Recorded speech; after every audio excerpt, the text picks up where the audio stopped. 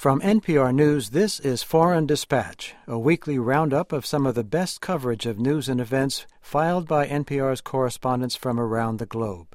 I'm Ted Clark.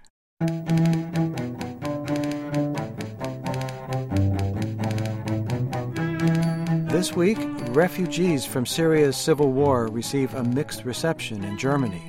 Afro-Brazilian religions are on the rise.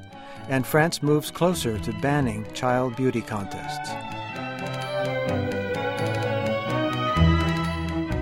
According to the UN, more than 6.5 million Syrians have been displaced by the civil war in their country. Germany has agreed to take in thousands of them, but they haven't received the warmest of welcomes. Right-wing extremists want Germany to close its doors to refugees, and some of those extremists are targeting a working-class neighborhood on the outskirts of Berlin. More from NPR's Soraya Sarhadi Nelson. Chancellor Angela Merkel is asking her fellow Germans to welcome 5,000 Syrian refugees, but in Hellersdorf, few people appear to be heeding her call. Raucous protests by out-of-towners engulfed the East Berlin suburb weeks before the first Syrians arrived. There were demonstrations for and against refugees placed in an abandoned high school here. Many Hellersdorf residents say they oppose the protests, but they are not happy that their community is hosting refugees from Syria, Afghanistan, and other war-torn countries either.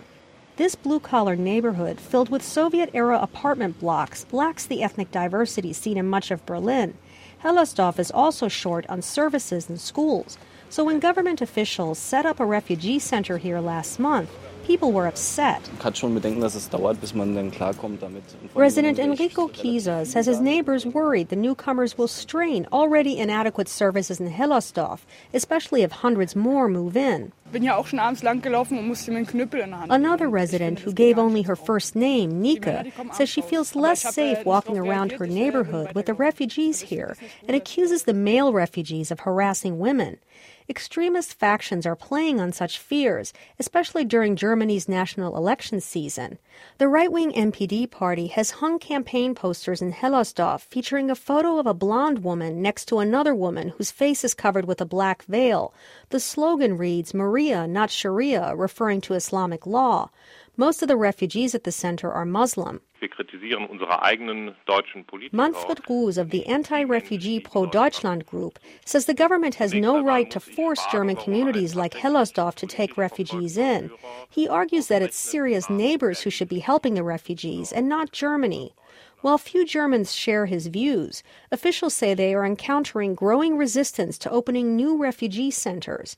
That worries Monika Lücke, who is the Berlin Senate's commissioner responsible for refugees. Most of them are from Syria and Afghanistan, and they are heavily traumatized. They have gone through civil war. They have seen people and their families dying, and they have fear. And it's not acceptable for them to be confronted with demonstrations like this.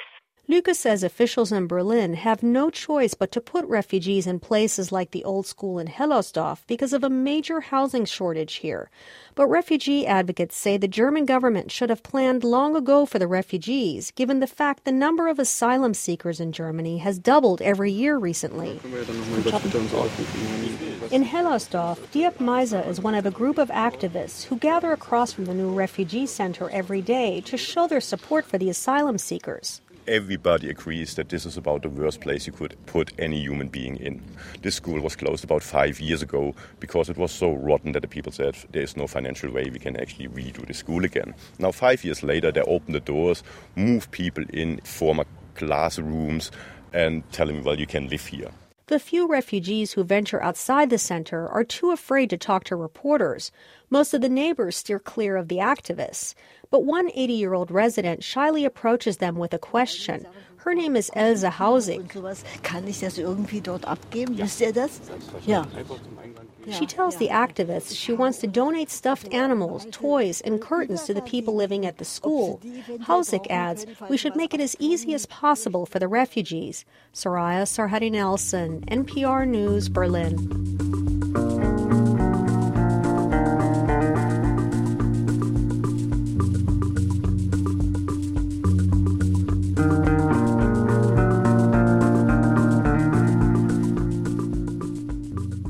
Brazil has the largest black population outside Africa. For the first time, more than half of all Brazilians define themselves as black or mixed race. That's 97 million people. But those numbers have not translated into power, be it social, economic, political, or religious. However, a recent poll has shown a sharp uptick in the number self-identifying as followers of Afro-Brazilian religions, like Candomblé. We learn more about Candomblé from NPR's Lourdes Garcia Navarro. I recently went to a candomblé ceremony in a crowded house of worship. They are waiting for the gods to come to them from the spirit world.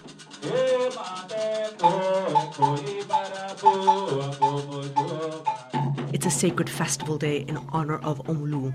The women wear white dresses with crinoline crossed with colorful belts and headdresses. The men are in lace pajama-style suits. For hours, they sing and dance in a circle. The room gets warmer, the chanting more intense. Suddenly they are here. The Orishas have possessed the chosen among the faithful. These are the spirit gods, the deified ancestors who link humans to the other world. Those who have been taken over writhe and shout. They are led away and then returned dressed in beautiful sparkling costumes depicting the aspect of the deity, the snake god Oshumare, Omulu, the Orisha of death. Candomblé came to Brazil on the slave ships of West Africa. Followers believe in one all-powerful god who is served by lesser deities. Each initiate has their personal guiding deity that acts as an inspiration and protector. There is no concept of good and evil, only individual destiny. A festa de hoje é para Omolu, Orixá Omolu. Pai Nelson is the priest in this house of worship. He says today's ritual is one of purification. Sim, o candomblé teve momento assim muito isolado, né? Candomblé was once very hidden, very isolated, he says. Candomblé wasn't accepted here. People always had a preconception about it because it was African. Black people aren't accepted in society here. We do animal sacrifice, so our religion is very different than any other, he says. People don't understand it. But there has been a recent push to change that. Sitting among the faithful here is Marcilio Costa, who is the commercial officer at a foreign consulate in São Paulo. He became an initiate a year and a half ago, and he says he's open about it. It's among Brazilians, yes. People understand better now, on these days, you know? All my friends know my religion, every single one of them. I don't hide from no one. In the Afro-Brazilian Studies Department in the University of Rio, Ana Paula Alves Ribeiro listens to the group Meta Meta, which uses the rhythms and language of candomblé in their music. She explains that for some time now, musicians and artists have been influenced by the many Afro-Brazilian religions here, but it's only in the last few years that adherents of candomblé have made a push to be more widely recognized in other forms. In the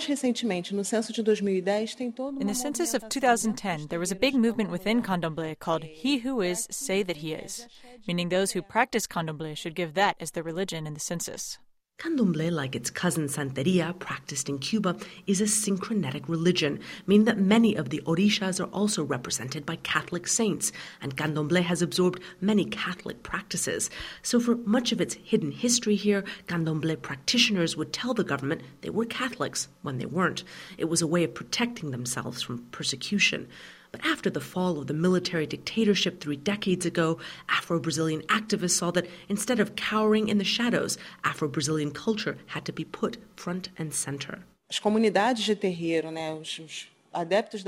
the Afro-Brazilian religions start to organize to fight for their rights and against religious intolerance.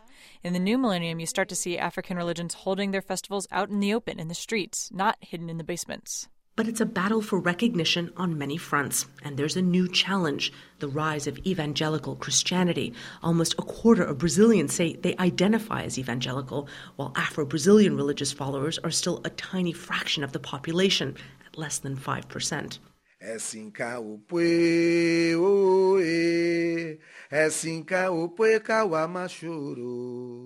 Marcelo Monteiro sits in the open-air tejero or candomblé church, surrounded by palm trees and buzzing insects.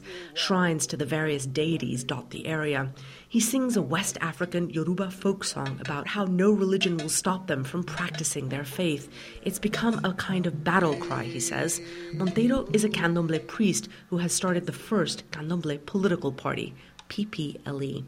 Em 2011, com a crescente evolução. With the growth of Pentecostal religions and their dominance in the halls of political power within Congress, we felt obligated to start our own political group. Monteiro complains that much of the status candomblé had gained is being lost again since evangelical Christianity swept Brazil. Afro-Brazilian shrines have been attacked by evangelical groups, and some of the evangelical churches call their religion devil worship. There is another reason, though, Monteiro thinks it's vital to have a candomblé party in Congress. Even though people of African descent are now more than half the population of the country, they are only 8% of the lower house of Congress. Only 2 out of 81 senators are black. At a Rio restaurant, we meet Jana Guinond. She's a black activist and a candomblé practitioner who says the legacy of slavery can still be felt here in every part of life.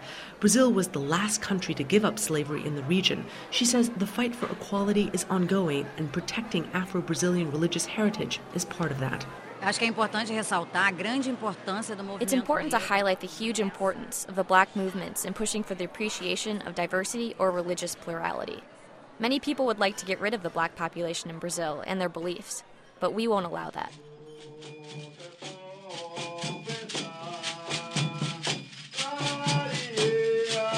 It's wedding day at a candomblé house of worship.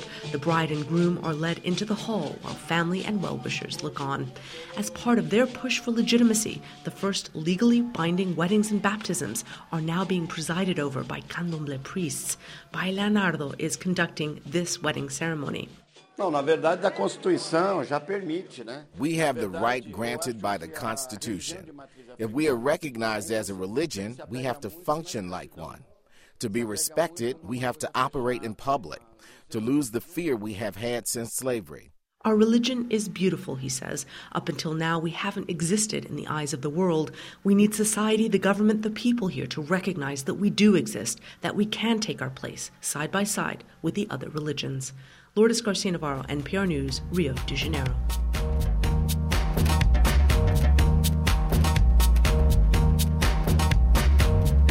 Coming up, as Japan considers a free trade agreement, its farmers fear losing their way of life.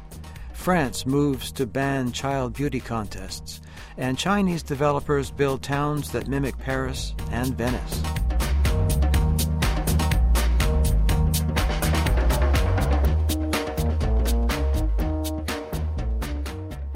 Japan has begun to emerge from more than 2 decades of economic stagnation. The government credits bold stimulus policies for the rebound.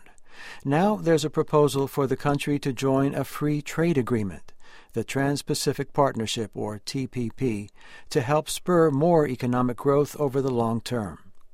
The move is facing stiff resistance from Japan's farmers. NPR's Anthony Kuhn has the story from Tokyo. I'm at the annual Rice Harvest Festival in Narita City, not far from Tokyo's main airport. Rice farmers are playing music as they ride on a large wooden cart with stone wheels, paper lanterns, and intricate carvings.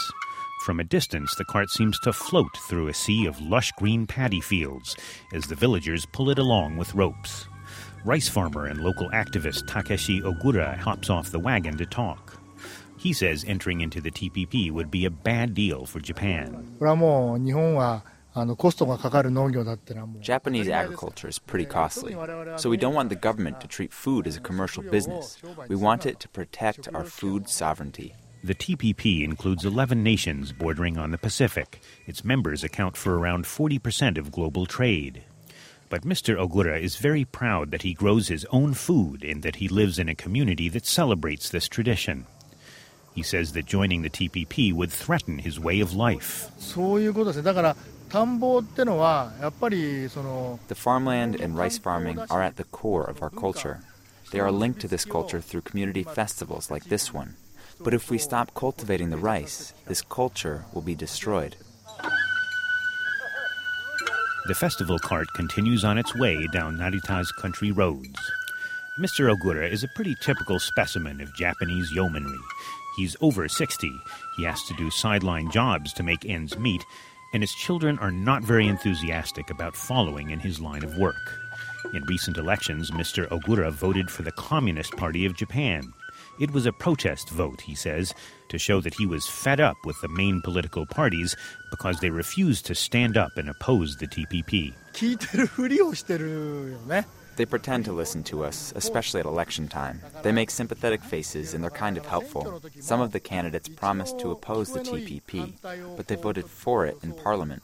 Japanese rice farming is protected by a politically powerful agricultural lobby and import duties of more than 700%. It is also the least efficient farm sector among the developed economies. Jesper Cole is director of research at J.P. Morgan in Tokyo. He says Japan can get out of this predicament by having fewer people working on bigger farms and growing luxury food products for export. If Mr. Ogura were to switch to something called koshihikari, which is the Lexus brand of rice, he could sell it for 8 times what he can sell it in Japan to the department stores in the People's Republic of China. Meanwhile, he says, joining the TPP would allow Japan to import cheaper foreign rice, and that would save consumers money.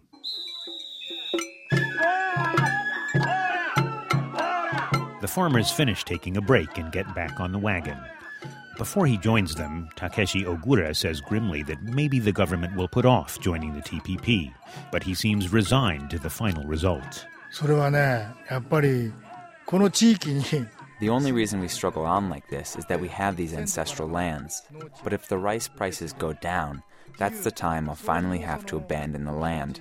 We're just at the brink right now. Anthony Kuhn, NPR News.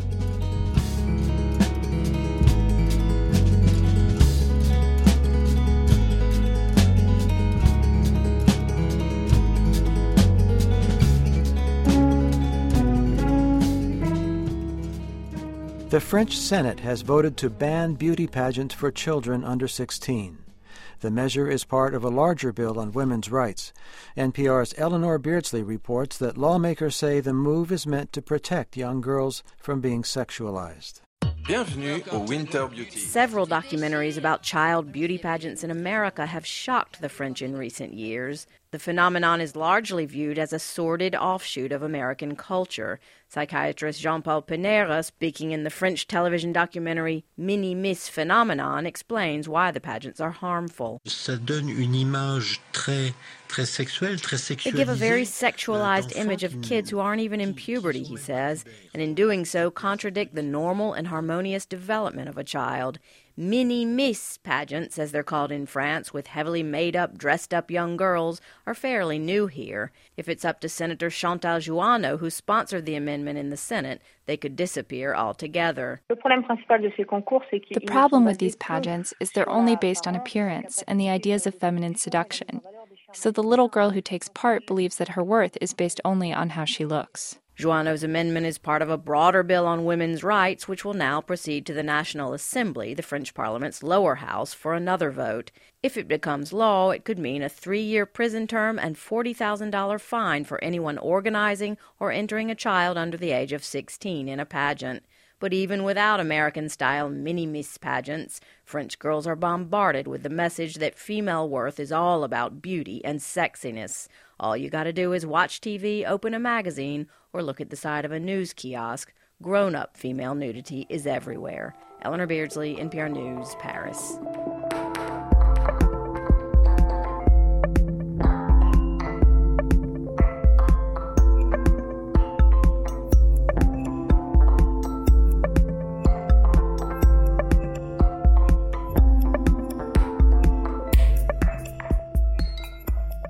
Many people dream of visiting Paris. Others dream of Venice. People in China now have the opportunity to visit both those places in the same afternoon. Developers there have been building residential communities that mimic famous European cities down to the roof tiles. Scores of these communities exist now, and they are the subject of a new book. NPR's Frank Langfitt recently took the grand tour of copycat communities in coastal China's Zhejiang province. So I'm standing in a field kind of on the edge of a swamp, and I'm looking up at a replica of the Eiffel Tower. It's more than 300 feet tall, and it's part of a development here that's supposed to be kind of a mock-up of Paris. And beyond the Eiffel Tower, you can see this very authentic-looking French architecture. Buildings with mansard roofs, they have little chimneys on top, balconies. But the one thing is there are not that many people here. Xie Tingjian brought his business here 3 years ago. He sells clothing on the internet. Xie's office looks out over the main thoroughfare, which is lined with trees, street lamps, and dry fountains. This place is called the Champs-Élysées. We are at number 64 Champs-Élysées. It's quiet, no one is here. This faux Paris, called Sky City, was built in 2006, but it never attracted the businesses or people developers hoped for. Xie, who wears a T-shirt that reads, "When you have nothing to lose," says he chose the community because of the cheap rent and the aesthetics. It's very special because all the architecture is in the European style, not like average Chinese residential complexes. It's very beautiful. One reason more people don't live here is the location. It's a 40-minute drive from downtown Hangzhou, the nearest big city. The community also has a rundown, creepy feel. There are fake storefronts for a non-existent coffee shop and an advertising office. Here's a sign in front of the advertising office. It says, "Advertising Desing is visual communication art and Desig it value." It's all misspelled. It's actually indecipherable. And it seems as though whoever wrote this figured that most people here can't read English, so it doesn't matter. There's even a truck that drives around the Eiffel Tower spraying water on the road and playing this.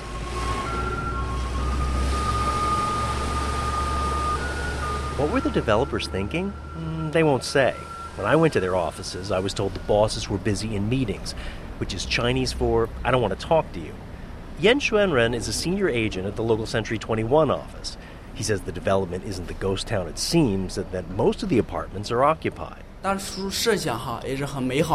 original plan was very good, building this into a residential area, and when people started flowing here, building a commercial district.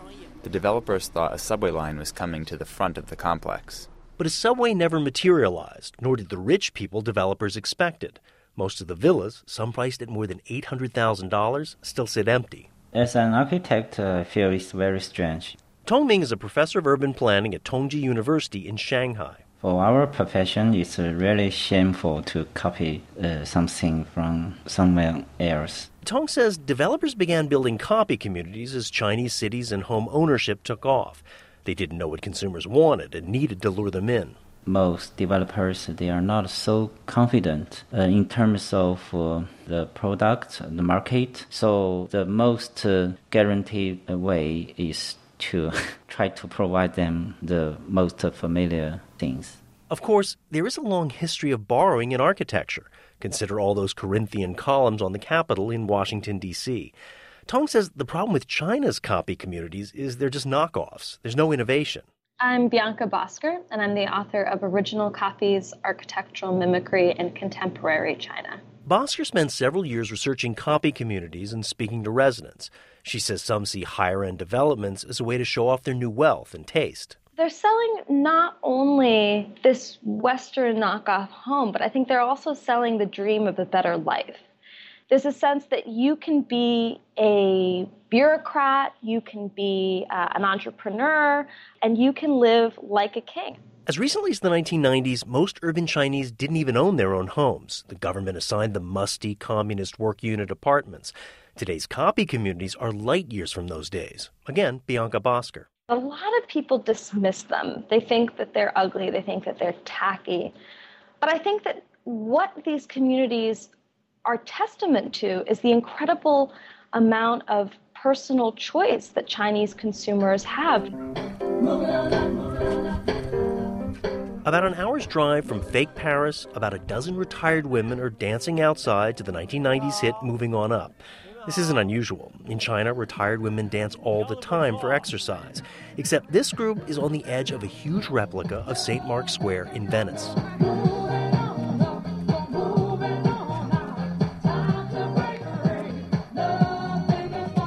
This is Venice Watertown, and It's filled with Italian-style villas with balconies and ochre-colored walls. The dance leader introduces herself as Teacher Xie. She came here for the clean air and the Western architecture, which she associates with sophistication. When I was working as a teacher, I thought Western teaching methods were more advanced, she says. So she bought a Western-style home. When we renovated our apartment, it was entirely in European style. The furniture we bought was European, the lights and other fixtures are close to that, and all the paintings on the walls are oil paintings. Fake Venice, which is near a subway stop, is much more successful than fake Paris. In the evenings, people sit on park benches overlooking the canals and chat by the light of street lamps.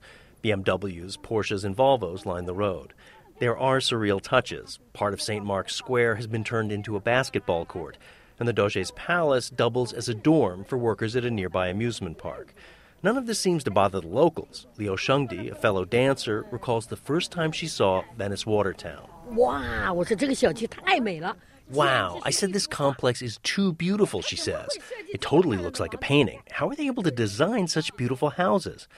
Tongming, the urban planning professor, thinks copycat communities may be just a phase. As more Chinese travel abroad, the novelty of foreign architecture is wearing off. And Tong hopes in the future, more developers will come up with more original ideas. Frank Langford, NPR News, Shanghai.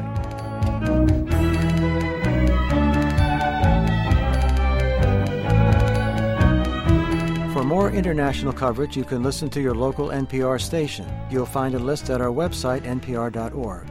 And while you're there, you can find more international stories by clicking on News and World. For NPR News, I'm Ted Clark.